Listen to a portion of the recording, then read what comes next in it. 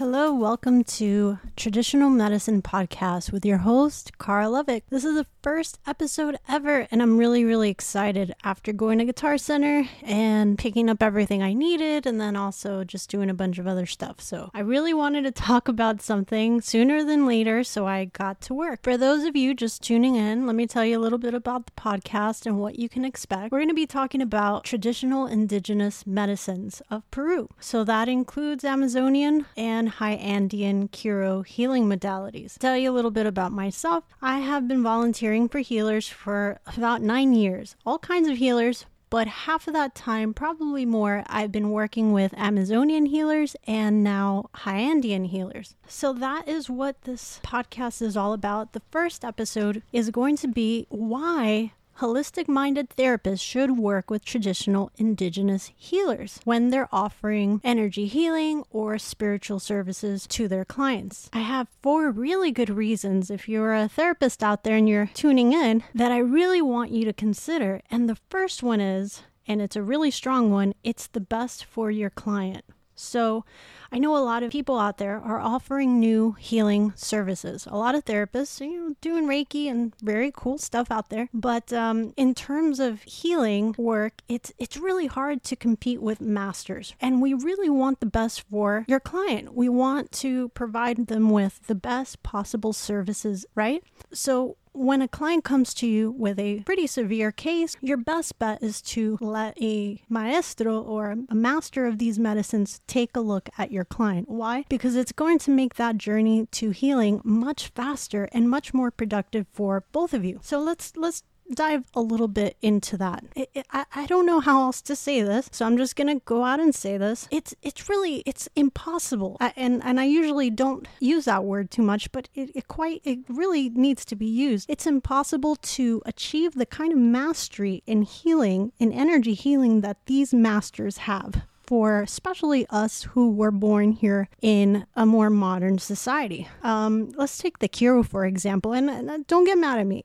This is just food for thought. If you don't like it, you don't have to listen, but hear me out. For the Kiro, for example, they're a high Andean community who have pretty much retained all their wisdom and all their customs since pre-Columbian times, and it is a hallmark of their community. So while a lot of us were in life trying to figure out healing in general, the concept of it, and trying to have people here acknowledge it, over there, it's part of everyday life. So while we were just beginning to learn about these concepts, Kiro children were mastering very complex concepts of energy healing. And it begins and starts there. But also, they come from lineages of healers, very powerful healers. And it's really, it's hard for us to compare ourselves because there really is no comparison. And I've been around for quite some time volunteering. I've seen all kinds of, I'm a bit of an energy healer connoisseur, if you will. And truth of the matter is that they're masters for a reason. So that is something that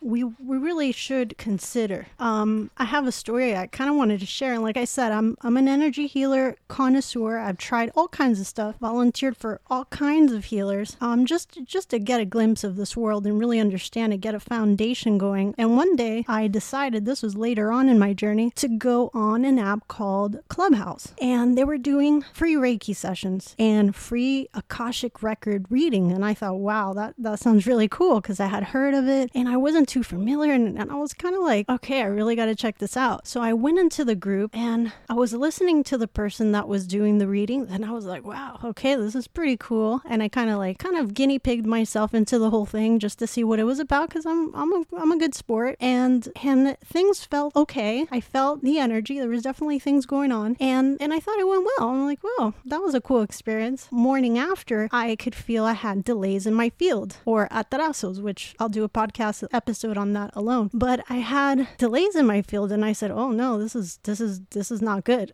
Something went terribly wrong. And so I talked to the Kiro. We did a coca reading to see what it was and how I got this delay in my field. And we tracked it with a coca reading, and what it was that this Reiki healer had gave it to me. So while they were out healing people, they must have gotten someone's delay, basically a complication. They must have, just by coming in contact with each other's field in such an intimate way, they had basically gotten this delay. And essentially, she was spreading it out to everybody she was connecting with. And I was really speechless, because that was pretty serious, and she had no idea. I talked to her the next day and I said, listen, this is what happened. This is what we found out. And, you might want to take care of that before you go out there and do it again. And she politely acknowledged me and was very nice and respectful. But the next day she was out doing it again. So, and community, please don't get angry at me. I know you're doing really beautiful stuff. This is only a very specific case,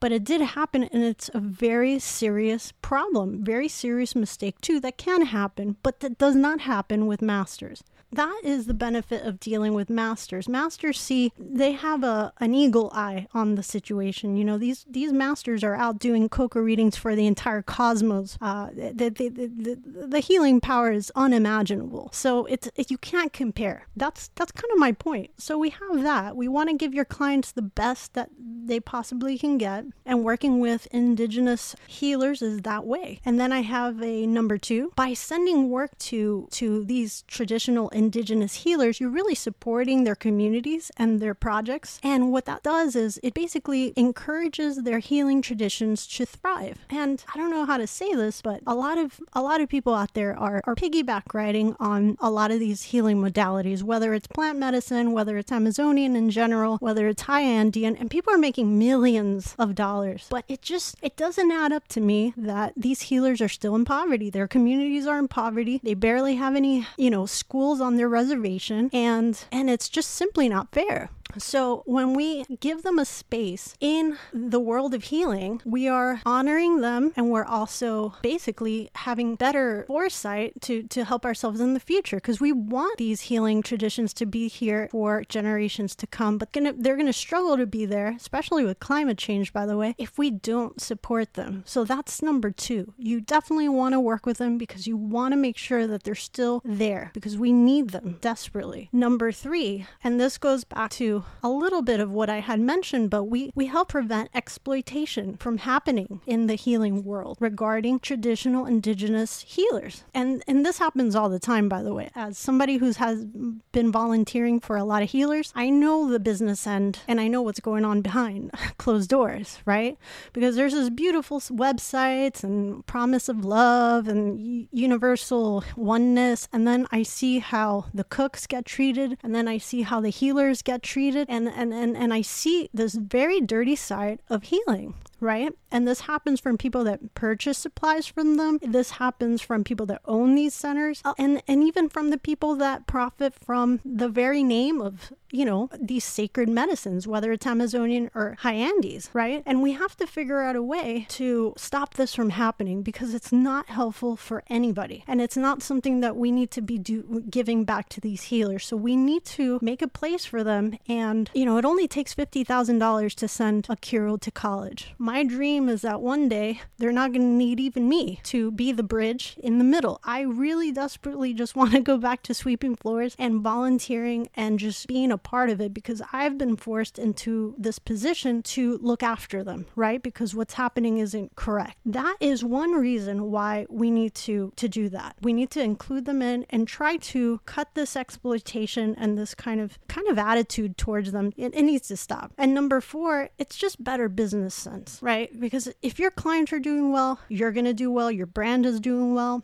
These healers and their communities are doing well. That means that we have access to them in the future. I mean, it's just a sustainable way of going about business. And I'll give you an example. I came across someone who had really bad fentanyl addiction, really bad. And his girlfriend came to me and tried everything. He went to a therapist who was very open-minded, but couldn't help him. So he only did like maybe 4 or 5 sessions before leaving. Then he tried to send center. That didn't work. And then it just came to me, and he came here, and I told the Kiro, hey, listen, this is what's going on. We did a Coca reading. We figured out what was going on. I pitched in with some Campbell healing sessions. The Kiro did their thing, and that's it. You know, his addiction was alleviated 75% after the first session that we had done. And if his first therapist would have been, for example, open to working with me, the Kiro, the project that we have going on, he would have kept his client, because his client would have been like, whoa, now I can move into rebuilding my life. Now I can move into other topics that I just couldn't get a hold of because this addiction was really in the way. And I've seen it over and over and over and over. Working with our project, Traditional Medicine, we can